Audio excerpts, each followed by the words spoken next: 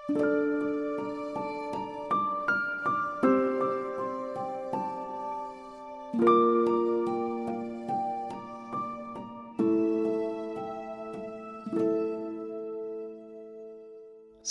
من پوریا احمدی پور هستم و شما دارید به پادکست باران گوش میکنید. موضوع پادکست باران ذهن ماست. در فصل اول به سراغ کتاب تفکر سریع و کند دنیل کانمن رفتم. این اپیزود 17 پادکست بارانه.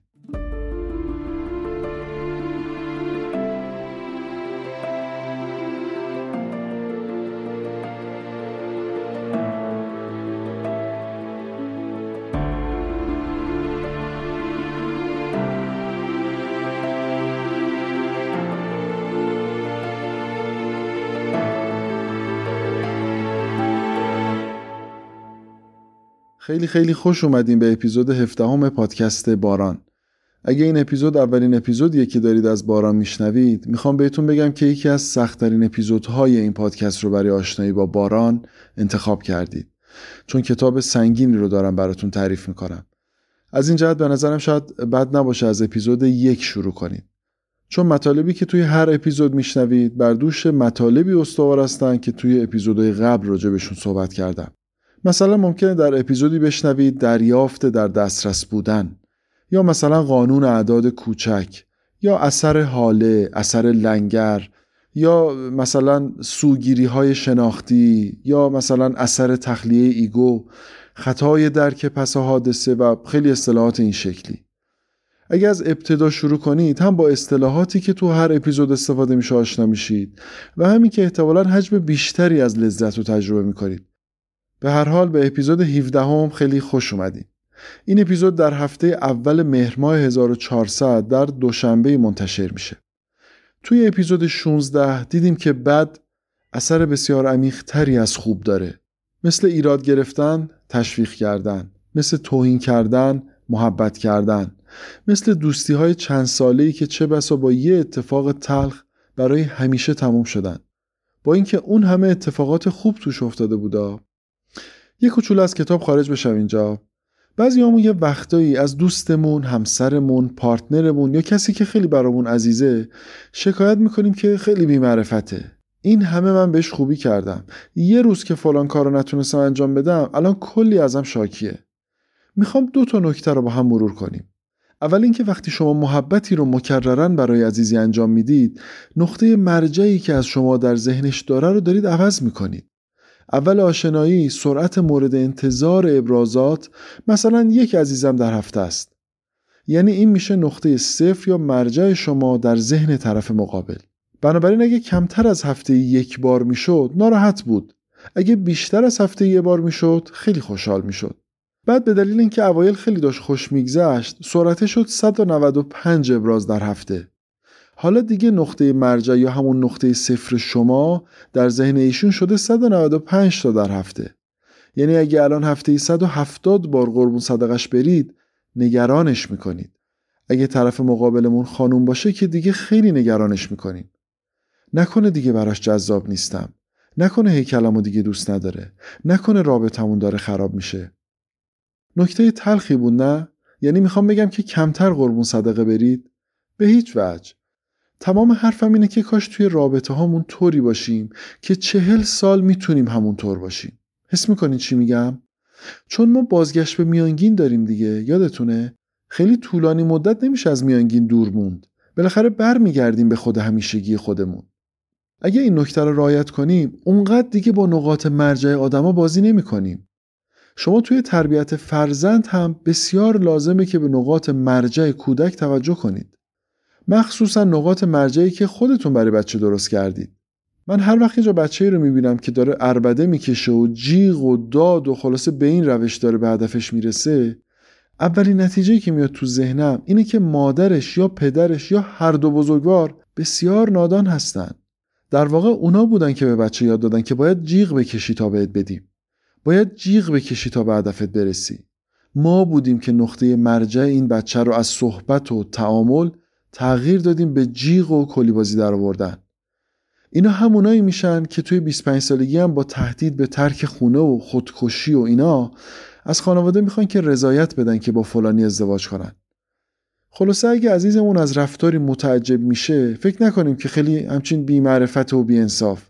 شاید اونقدر ما رو طور دیگری دیده که نقطه مرجعش اونجا ست شده و اینه که باعث میشه که هر رفتاری غیر از اون براش باعث تعجب و دلخوری و اینا بشه. شما اینطور حس نمی کنید؟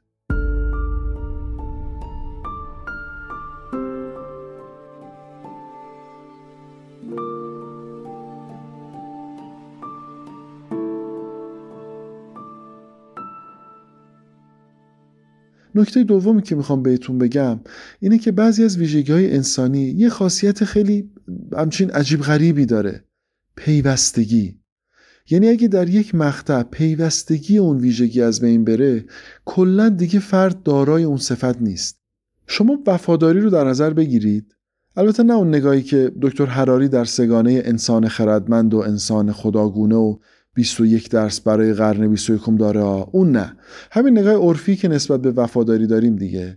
شما نمیشه مثلا سالی 1 هفته وفادار نباشی بعد بگی که بابا دیگه 51 هفته وفادار بودم دیگه، چقدر توقع داری داخل؟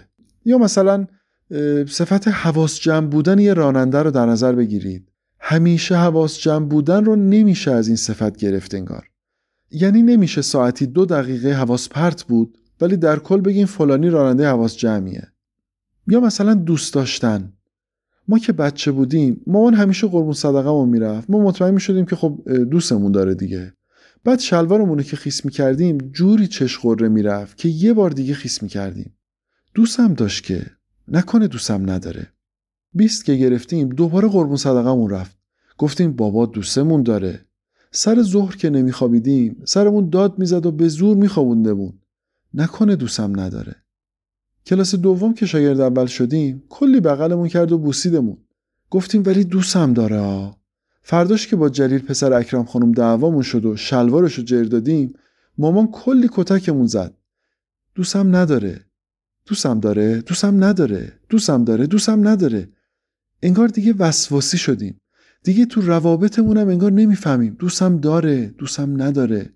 حتی نمیدونیم دوستش داریم، دوستش نداریم. مهاجرت بکنیم، نکنیم. با فلانی ازدواج بکنیم، نکنیم. میبینید؟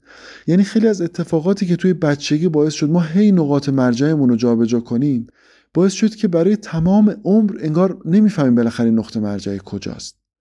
وسواس فکری گرفتیم انگار. هیچ میدونستید ما با قطع و وصل کردن صفاتی که پیوستگی در نهادشون هست همین بلا رو داریم سر عزیزانمون میاریم؟ بسیار خوب، برگردیم به کتاب. توی اپیزود قبل بازم صحبت از نقطه مرجع بود. منتها این بار نکات پیچیده تری رو با هم مرور کردیم. در ادامه هم دیدیم که اثر قطعیت و اثر ممکن بودن چطور ارزش شانس‌های خیلی کم و خیلی زیاد زندگیمون رو برامون تغییر میده. یه نکته هم بگم، اپیزود 16 هم که تموم شد خیلی در مورد ترجمه عبارت possibility فکر کردم.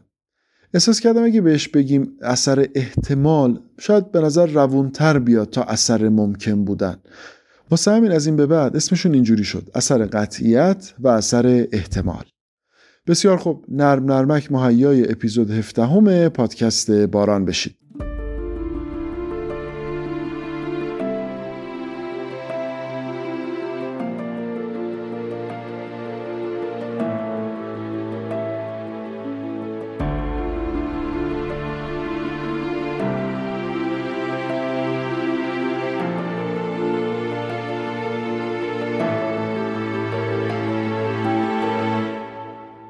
برای اینکه مطالب این اپیزود کمی روونتر بشه یک کوچولو تصمیم گرفتم برگردم عقب و از ابتدای فصل 4 شروع کنم و بیام تا همین جایی که الان هستیم. اگه یادتون باشه فصل 4 اینطوری شروع شد که قبل از برنولی وقتی میخواستن ارزش یه شرط بندی رو اندازه گیری کنن مقدارش رو در احتمالش ضرب میکردن. مثلا ارزش یه شرط بندی که توش 20% احتمال بردن 1000 تومان بود میشد 200 تومان. برنولی کار حیرت انگیزی کرد. گفت آدما اونقدر ریاضیاتی تصمیم نمیگیرن. نفرت از باخت وجود داره و خب یه سری ویژگی‌های دیگه. گفت به جای اینکه 20% رو در 1000 ضرب کنید باید خروجی یک تابع رو در 1000 ضرب کنید که این تابع میتونه از یه سری پارامتر درست شده باشه، مثلا ریسک پذیر بودن آدما و یه سری صفات دیگه. بنابراین برای یه آدم ریسک پذیر ممکنه ارزش این ریسک 500 تومن باشه، ولی برای یه آدم ترسو 100 تومن. اینطور شد که برنولی نظریه انتظار رو مطرح کرد، Expectation Theory، و اسم اون خروجی نهایی، یعنی ارزش و نفعی که ما از اون شرط بندی حس می‌کنیم که خب توی این مثال میشه اون 500 تومنه و اون 100 تومنه، Expected Utility، منفعت مورد انتظار. کانمن اومد گفت درسته که ویژگی‌های اون فرد مهمه، درسته که نفرت از باخت در انتخاب‌های ما بسیار تاثیرگذاره، اما مفهومی به اسم نقطه مرجع در این مفروضات گم شده. یعنی عددهایی که فرمول برنولی نشون میده در مواردی با واقعیات همچین منافات داره. مثلا دیدیم که اگه احتمال اتفاقی از 0% بشه 5%، خیلی بیشتر به ما خوش میگذره تا وقتی که احتمال 30%ایش بشه مثلا 35%. یادتونه اثر احتمال. و اینکه 80% به 85% کمتر به ما خوش میگذره تا وقتی که 95% میشه 100%. یادتونه اثر قطعیت. خب ما توی این مثال ها میبینیم که طبق نظریه انتظار برنولی ارزش این حالت ها یکسانه و آدما باید رفتار یکسانی از خودشون نشون بدن، اما عملا اینطور نیست. به نظر من کانمن شاهکارش اونجاست که تونست توجه دنیا و مخصوصا اقتصاددانا رو به این نکته جلب بکنه که با منید، کانمن نشون داد که انسان در چهارراه‌های زندگی اونقدر میتونه تحت تاثیر احساسات قرار بگیره که اصلا نتونه درست تصمیم بگیره. اینکه چقدر ما ممکنه اشتباه تصمیم بگیریم و تحت احساسات رفتار کنیم تا تحت عقل، خیلی وقتا به خود انتخاب ربط داره. حالا جلوتر بهتون میگم که یعنی چی. فقط بدونیم که بعضی موقعیت‌ها احساسات بیش از اندازه‌ای رو در ما ایجاد میکنن که نمیذارن عقلانی تصمیم بگیریم. اگه یادتون باشه چند روز پیش توی اینستاگرام 2 سوال ازتون پرسیدم. هر 2 سوال هم در مورد انتخاب بین 2 احتمال بود. یادتونه؟ سوال اول این بود: کدوم رو انتخاب میکنید؟ 98% احتمال بردن 520 میلیون تومان یا 100% احتمال بردن 500 میلیون تومان؟ سوال دوم هم انتخاب بین 2 گزینه بود: 61% احتمال بردن 520 میلیون تومان و 63% احتمال بردن 500 میلیون تومان. خب اول بریم سراغ سوال اول. انتخاب بین یک برد قطعی 500 میلیون تومانی و یک برد 98% ولی به مبلغ 520 میلیون تومان. 20 میلیون ارزنده تر. همونطور که نتیجه رو توی اینستا براتون استوری کردم، 80% بچه‌ها در اینستا 100% رو انتخاب کرده بودن. معقولم هست دیگه، به جای اینکه یه احتمال 98% رو انتخاب کنیم، یه قطعیت 100% رو برمی‌داره آدم. 20 میلیون خیلی نمیارزه آدم روی 500 میلیون ریسک بکنه. درسته؟ فکر میکنم تقریبا همه بچه‌ها با همین استدلال اون 100% رو انتخاب کردن. توی اپیزود 16 راجع به اثر قطعیت و احتمال مفصل صحبت کردم. اون مثالی که احتمالات 5% تغییر میکرد یادتونه؟ اونجا دیدیم که وقتی احتمال وقوع اتفاقی از 0% میشه 5%، انگار ارزش این 5% از ارزش واقعیش خیلی بیشتره برامون. به این ارزش زیادی که برای 5% قائل میشیم میگن اثر احتمال، Possibility Effect. حالا از اون طرف وقتی احتمال بردن از 95 میشه 100، باز این 5% انگار خیلی بیشتر از 5% برامون اهمیت داره. اسم این اثر رو هم توی اپیزود 16 شنیدیم، اثر قطعیت، Certainty Effect. بنابراین به جای اینکه ارزش 100% نسبت به 95% 5% بیشتر باشه، انگار 20% برامون ارزشمندتر میشه یهو. به همین دلیله که 80% از بچه‌ها گزینه مطمئنه رو انتخاب کردن. با اینکه 98% فاصله ای تا 100% نداره، اما اونقدر اون 2% ما رو نگران میکنه که انگار 20% تا قطعیت فاصله داریم. در صورتی که اگه 98% رو انتخاب میکردیم تقریبا حتمی بود بردمون. یعنی 20 میلیون هم احتمالاً بیشتر کاسب بودیم، ولی نکردیم. نفرت از باخت باعث شد که اون 2% کار خودشو بکنه. نمیدونم روزی که بچه‌ها به این سوال داشتن تو اینستا پاسخ میدادن چند درصدشون اپیزود 16 رو گوش کرده بودن. میخوام بهتون بگم که این اثرها اونقدر در زندگی روزمره ما جزء بدیهیات کارکرد ذهن ما شدن که حتی متوجه نمیشیم چطور بر تصمیماتمون اثر میذارن. خیلی ها ممکنه بگن که درسته فرقش 20 میلیون بود، ولی من ترجیح میدم توی سیف ساید باشم.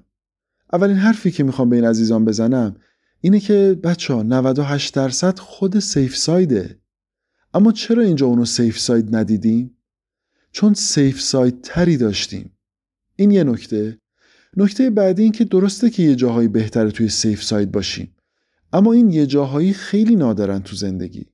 مثلا شاید دور از جونشون، البته در موقعیت‌های فوت عزیزانمون ممکنه سیف ساید رو خیلی لازم باشه جدی بگیریم.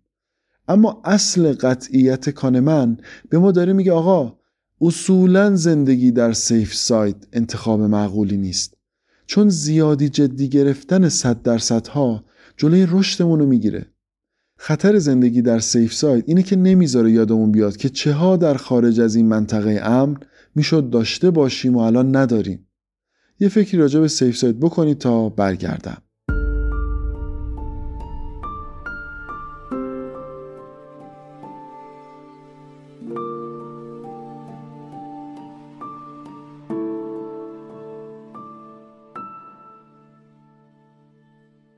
اما تو سوال 61% و 63% اصلاً چنین اثری رو از خودتون نشون ندادید. یادتونه؟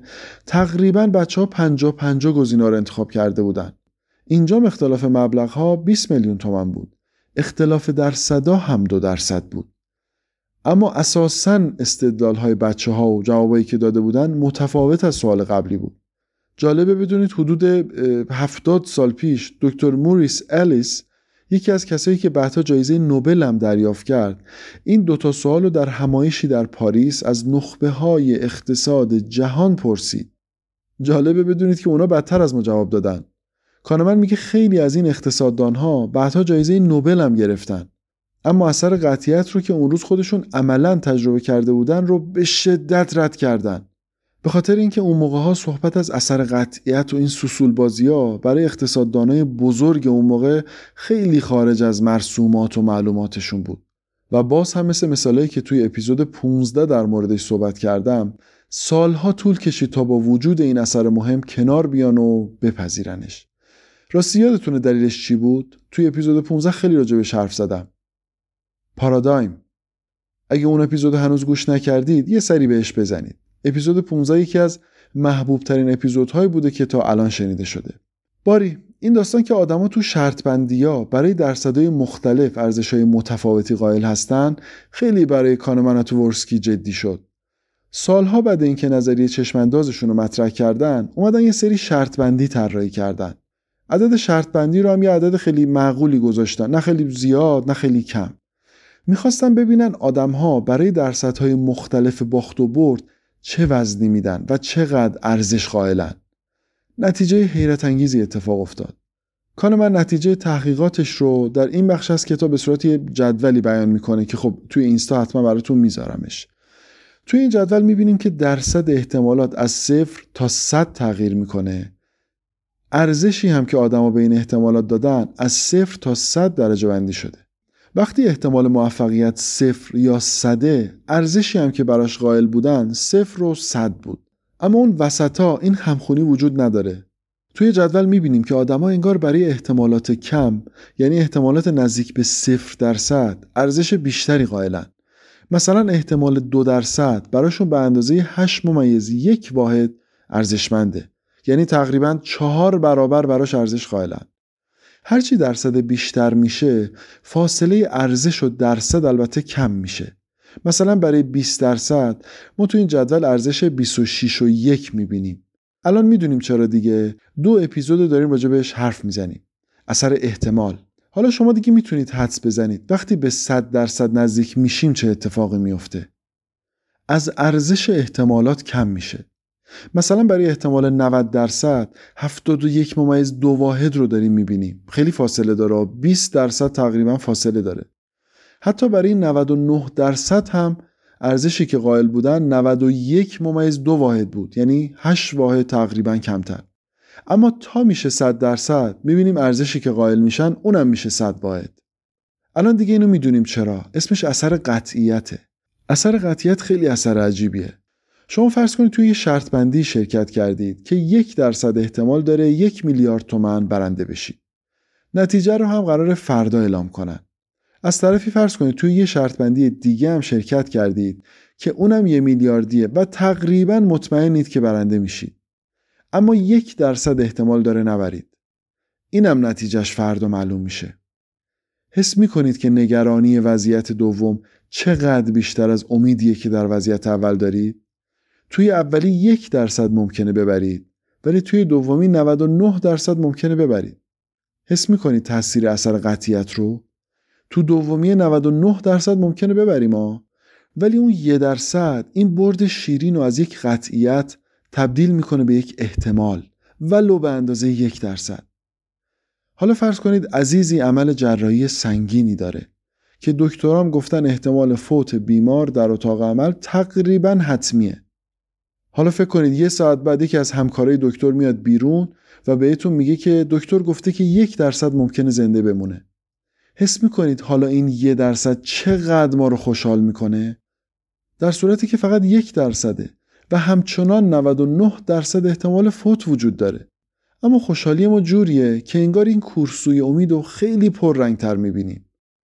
واسه همینه که وقتی میگن در مدرسه‌ای در استان فلان معلمی به پسر بچه‌ای تجاوز کرد، پدر و مادرها شروع میکنن به اجرای پدافند غیرعامل. یا مثلا وقتی میشنویم هواپیمایی سقوط کرد، اثر احتمال ممکنه باعث بشه ما 6 ماه سوار هواپیما نشیم. نکته ترسناک اینه که توجه ما به احتمالات خیلی کم بیشتر میشه اگر نتیجه اون اتفاق هولناک باشه. اینو یه بار دیگه فکر کنم تعریف کردم تو اپیزودا براتون. مثلا در سال 2010 تعداد کشته‌های حمله‌های تروریستی به 8000 نفر نرسید.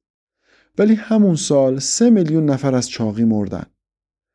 اما ما چقدر به نوشابه به عنوان تهدید نگاه میکنیم، چقدر به حمله‌های تروریستی. علتش معلومه الان دیگه. نتیجه کشته شدن در یک حرکت انتحاری یا گیر تروریست افتادن خیلی اتفاق هولناکیه در ذهن ما. بنابراین اون درصد ناچیز رو خیلی جدی میگیریم. الان میام و یه مثال با هم مرور میکنیم.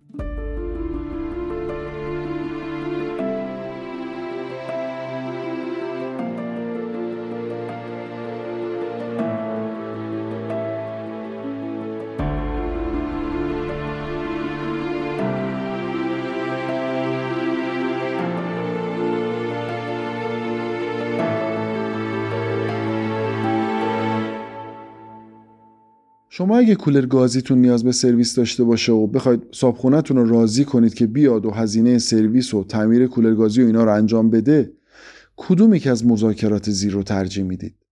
مذاکره 1: آقای حسینی، این کولر گازی ما خوب خنک نمیکنه متاسفانه. این ما هم کلی پول برق دادیم. روی 18 میذاریمش ولی اصلاً جون نداره. تو رو خدا یه کاری بکنید. الانم بخوایم گاز بزنیم 1 میلیون ازمون میگیرن. فکر کنم گازش کمه. میشه امن کنیم بیان سرویس کنن؟ خب این شد مذاکره 1. حالا مذاکره 2 رو گوش کنید. آقای حسینی، من با اجازهتون یه سرویس کار کولر آوردم. 100 تومنم ازم گرفت. گفت که کولر داره 20 آمپر برق میکشه. خیلی زیاده. باید حدوداً 12 آمپر بکشه. بعد برد کولر رو چک کرد. گفت یه ایراد اساسی داره احتمالاً. من تعجب میکنم این کولر چرا تا حالا نسوخته. این کولرام الان میدونید که 20 میلیون تومان شده. این شد که گفتم بهتون خبر بدم. بالاخره خب انصاف اینه که در جریان باشید که یه وقت خدای نکرده کولر نسوزه. حالا هر تصمیمی شما بگیرید من در خدمتم. فرق این دو مذاکره رو حس میکنید؟ توی مذاکره اول شما دارید از ضررهایی که خودتون کردین میگید که احتمالاً برای صابخونه خیلی اهمیت نداشته باشه. ثانیاً دارید از یه ضرر 1 میلیون تومانی حرف میزنید که اونم احتمالاً خیلی به نظر صابخونه مشکل خودتونه، به ما ربطی نداره. اما در مذاکره دوم شما دارید چیکار میکنید؟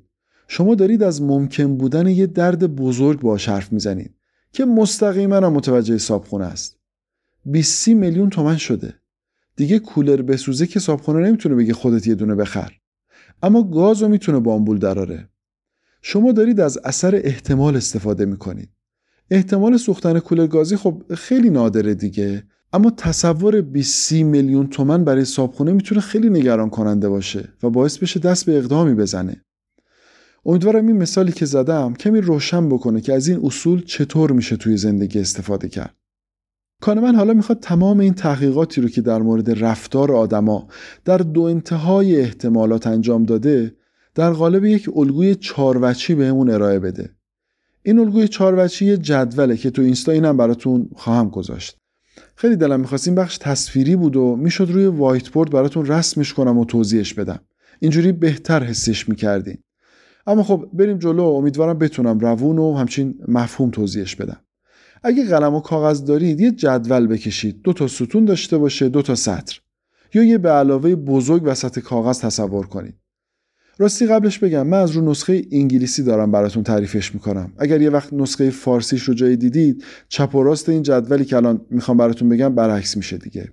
خب بریم سراغ جدول. بالای ستون چپ نوشته شده بردها، بالای ستون راست نوشته شده باختها. ردیف بالا سمت چپش نوشته شده احتمالات زیاد، ردیف پایین سمت چپش نوشته شده احتمالات کم. در واقع قرار حال و روز آدما رو در 4 حالت بررسی کنیم. وقتی احتمال بردن و باختنمون خیلی زیاده، این 2 حالت. وقتی احتمال بردن و باختنمون خیلی کمه، اینم 2 حالت. الان که دونه دونه مربع‌ها رو توضیح بدم کاملا جا میفته که داستان چیه. توی هر حالت میخوام 3 نکته مهم رو براتون توضیح بدم. اول اینکه در هر کدوم از این موقعیت‌ها اساسی ترین حسی که داریم تجربهش میکنیم چیه؟ دومین نکته این که در اون حال و روز رابطمون با ریسک کردن و قبول ریسک چطوره؟ و نکته سوم این که اگر در این موقعیت توافقی با ما مطرح بشه ما با اون توافق چطوری برخورد میکنیم؟ جالب شد نه؟ فقط از این به بعد تمام 30 آمپرتون رو لازم دارم ها. خب حالا میخوام ردیف اول رو براتون توضیح بدم. یعنی جایی که احتمال بردن و باختن خیلی بالاست. با منید؟ این چند دقیقه آخر رو خیلی با هم باشیدا. بریم سراغ مربع اول. مربع بالایی سمت چپ. یعنی جایی که احتمال زیاد بردن وجود داره. مثلا 95% احتمال بردن 100 میلیون تومان.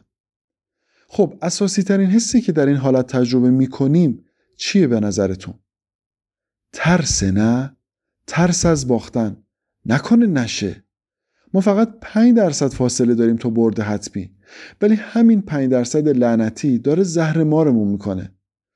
حالا که اینقدر نگرانیم که نکنه ببازیم، در مورد ریسک کردن چطوریم؟ اصلا حرفش هم نزن. من همینجوریش دارم میمیرم از استرس. حالا بیام به یه ریسک دیگه هم فکر کنم. تمام این ترس ها و نگرانی ها باعث میشه که اگه کسی بهمون بگه 90 میلیون میدم این ریسک مال من، ما با سر قبول میکنیم. یعنی در این موقعیت ما توافقات نامطلوب رو قبول میکنیم. حس کردین داستان مربع اول رو؟ یه نفسی بگیرید، الان میام.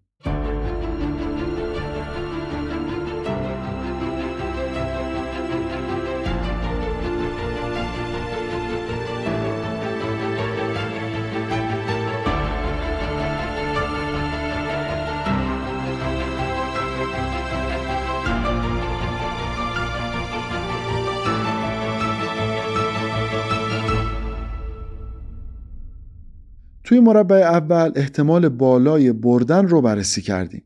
حالا بریم سراغ مربع دوم. مربع بالایی سمت راست این دفعه. توی این مربع این بار احتمال بالای باختن رو داریم. مثلا 95% احتمال باختن 100 میلیون تومان. حاضرین؟ بپرسم.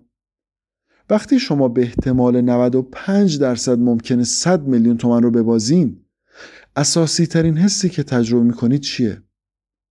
البته به جز حس به عظما رفتن ها. اینجا هم اون 5% اختلاف لعنتی ما با قطعی شدن باختمون داره همه چیز رو خراب میکنه. همونطور که توی مربع اول اون 5% رو خیلی پررنگ میدیدیم و برای خلاص شدن از شرش حاضر بودیم با عددی پایینتر توافق کنیم، حالا تو مربع دوم که 95% ممکنه ببازیم، اون 5% اونقدر برامون شیرین میشه که هی فکر میکنیم وای اگه نبازم چه حالی میده. یادتونه وقتی به همون گفتن احتمال زنده موندن مریضتون 1% چه حالی شدیم؟ 99% احتمال مرگ وجود داشته، ولی اون 1% یادتونه چقدر خوشحالمون کرد؟ یعنی میخوام بهتون بگم ما وقتی در زندگی احتمال باختمون خیلی زیاده، اون کورسوی امید خیلی برامون پررنگ میشه. بنابراین اساسی ترین حسی که تجربه میکنیم امید زیادی به نباختنه. یعنی الکی و زیادی به نباختن امیدوار میشیم. پس به نظرتون رابطمون با ریسک کردن چطور میشه؟ خب اینو دیگه میدونیم دیگه. آدم امیدوار راحت تر ریسک میکنه. بنابراین در این حالت از ریسک اتفاقا استقبال میکنه. شما میدونید در ما نفرت از باخت نهادینه است. Lost aversion. اما حالا که تقریبا داریم میبازیم خیلی کار حاضرین بکنیم که نبازیم. و این امید واهی لعنتی باعث میشه که توافقات معقول رو اتفاقا رد کنیم. چرا؟ چون زیادی به اون 5% دل بستیم. راجع به حال و روزمون توی مربع دوم هم حس پیدا کردین؟ بسیار خوب. ردیف اول راجع به احتمالات خیلی زیاد برد و باخت بود. ردیف دوم راجع به احتمالات خیلی کم برد و باخته. بریم سراغ مربع سوم. مربع پایین سمت چپ. یعنی احتمال خیلی کم بردن. مثلا 5% احتمال بردن 100 میلیون تومان. این همون جاییه که ما باهاش آشناییم. ما میدونیم نمیشه ولی اگه بشه چی میشه؟ نه؟ این اگه بشه چی میشه یعنی امید به یک دستاورد بزرگ. پس در این وضعیت ما خیلی امیدوار میشیم به این که ببریم. احتمال بردمون 5% ها. ولی چون اگه ببریم خیلی بهمون خوش میگذره، اساسی ترین حسی که تو این وضعیت داریم امید زیاد به یک برد بزرگه. درسته؟ خب یادمونه دیگه ما وقتی امیدواریم چه رابطه‌ای با ریسک داریم؟ ریسک پذیرتر میشیم. حالا که جوگیر هستیم و ریسک پذیرتر هم شدیم، در مورد توافقاتی که بهمون پیشنهاد میشه چطوریم؟ آدم امیدوار دیگه به کم قانع نیست. به راحتی توافق نمیکنه. میخواد بتره کنه. بنابراین در این حالت ما توافقات معقول رو قبول نمی‌کنیم. در پیشنهادات صلحی که به ما میشه خیلی سخت میشیم. حس می‌کنید چطوریم در مربع سوم؟ مطمئن؟ بسیار عالی. بریم سراغ مربع چهارم. جایی که احتمال خیلی کمی وجود داره که ببازیم. مثلا 5% احتمال باختن 100 میلیون تومان. این آخرین مربع می‌خواید خورده بهش فکر کنید؟ وقتی 5% احتمال داره که ما 100 میلیون رو از دست بدیم چه در ما میگذره؟ لطفاً حسش کنید. اساسی ترین حسی که تجربهش میکنیم ترس از یک باخت بزرگه دیگه، نه؟ احتمال باختمون فقط 5% ها. ولی دقیقاً همونطور که توی 5% احتمال بردن 100 میلیون خیلی هیجان برنده شدن داریم، اگه بشه چی میشه؟ توی 5% احتمال باختن حس میکنیم وای اگه ببازم بدبخت میشم. و اصلا حواسمون نیست که بابا احتمالش فقط 5%. حالا که دوباره ترس اساسی ترین حس ماست، به نظرتون در مورد ریسک چطوریم؟ بیزاریم از ریسک کردن دیگه، نه؟ حالا آدمی که هم نگرانه هم از ریسک کردن بیزاره، به نظرتون اگر بهش توافق غیر معقولی پیشنهاد بشه چیکار میکنه؟ دوباره با سر قبول میکنه دیگه، نه؟ حس کردین چی شد تو مربع 4؟ یا کلا دیگه حسی نمون براتون؟ الان میام و جمع‌بندی کار من رو یه بار دیگه جمع میبندم.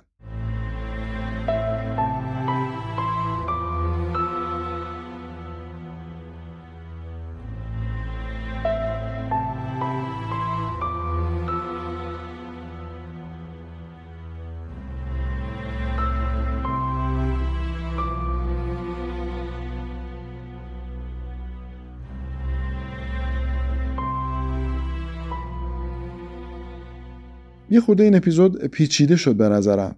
واقعا مطالبی که توی کتاب در این بخش اومده بود خیلی پیچیده بود. خیلی هم تلاش کردم که این برانورش کنم، ببینم چطور میتونم اینو بیان کنم که هم مفهوم باشه هم روون و ساده. البته امیدوارم که موفق بوده باشم. در واقع کانمن داره چیکار میکنه در این الگوی 4 وجهی؟ داره همچنان از 2 اثر قطعیت و احتمال صحبت میکنه.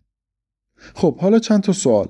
به نظر شما وقتی ما درصد بردن و باختنمون خیلی زیاده، کدوم اثر در ما حضور داره؟ قطعیت یا احتمال؟ قطعا اثر قطعیت وجود داره، چون ما نزدیکیم به قطعی شدن بردن و باختن، درسته؟ بنابراین در این لحظات باید خیلی مواظب اثر قطعیت توی تصمیمات و انتخاباتمون باشیم. اما جاهایی که احتمال بردن و باختنمون خیلی کمه، چون داریم به محال شدن اون اتفاق نزدیک میشیم، اثر احتمال داره میتازونه، نه؟ این یه نکته. نکته دوم این که اتفاقی که توی مربع اول و چهارم میفته از یه جنسه. درسته که توی یکی اثر قطعیت و توی اون یکی اثر احتمال داره ما رو میگزه، اما رفتار ما در این دو مربع از یه جنسه. توی مربع اول 95% ممکنه به دست بیاریم، توی مربع چهارم 5% ممکنه از دست بدیم. چرا این دوتا از یه جنسن؟ چون در هر دو حالت نگرانی داره خفمون میکنه. نکنه نبرم، نکنه شوخی ببازم. واسه همینه که ما توی این دو حالت ریسک گریز میشیم. واسه همینه که توی این دو حالت ما اصلاً برای توافقات آدم مناسبی نیستیم، چون به خیلی پایین تر از منصفانه راضی میشیم. این آگاهی خیلی میتونه توی لحظات مختلف زندگی کمکمون بکنه. اینکه چه زمانی وارد مذاکره نشیم. توی مربع دوم و سوم هم جنس داستان یه جوره. یعنی 95% احتمال از دست دادن و 5% احتمال بردن. در هر دو حالت انگار نتیجه معلومه.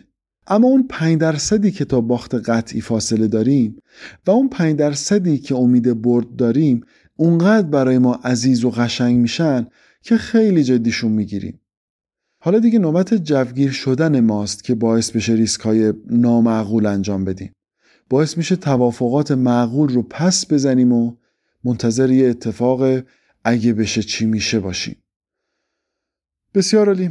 امیدوارم مطالبی که توی این اپیزود شنیدید حداقل با 2-3 بار شنیدن دیگه کاملا جا بیفته. سعی میکنم توی اپیزود بعدی خیلی مثالای واقعی براتون تعریف کنم که کاربرد این نتایج رو توی زندگی واقعیمونم ببینیم. خب چون این اپیزود کمی سنگین بود تصمیم گرفتم دم آخری یه موزیک خیلی شاد تقدیمتون کنم. داستان پسری رو الان میشنویم که یه دل نه 100 دل عاشق دختری شده. همش هم داره فکر میکنه که اگه بشه چی میشه، ولی خب ظاهرا زیادی امید بسته و مگه به خواب ببینه. امیدوارم بتونید حدس بزنید که عاشق قصه ما توی کدوم مربع گیر کرده. ابتدای اپیزود بعد میبینمتون.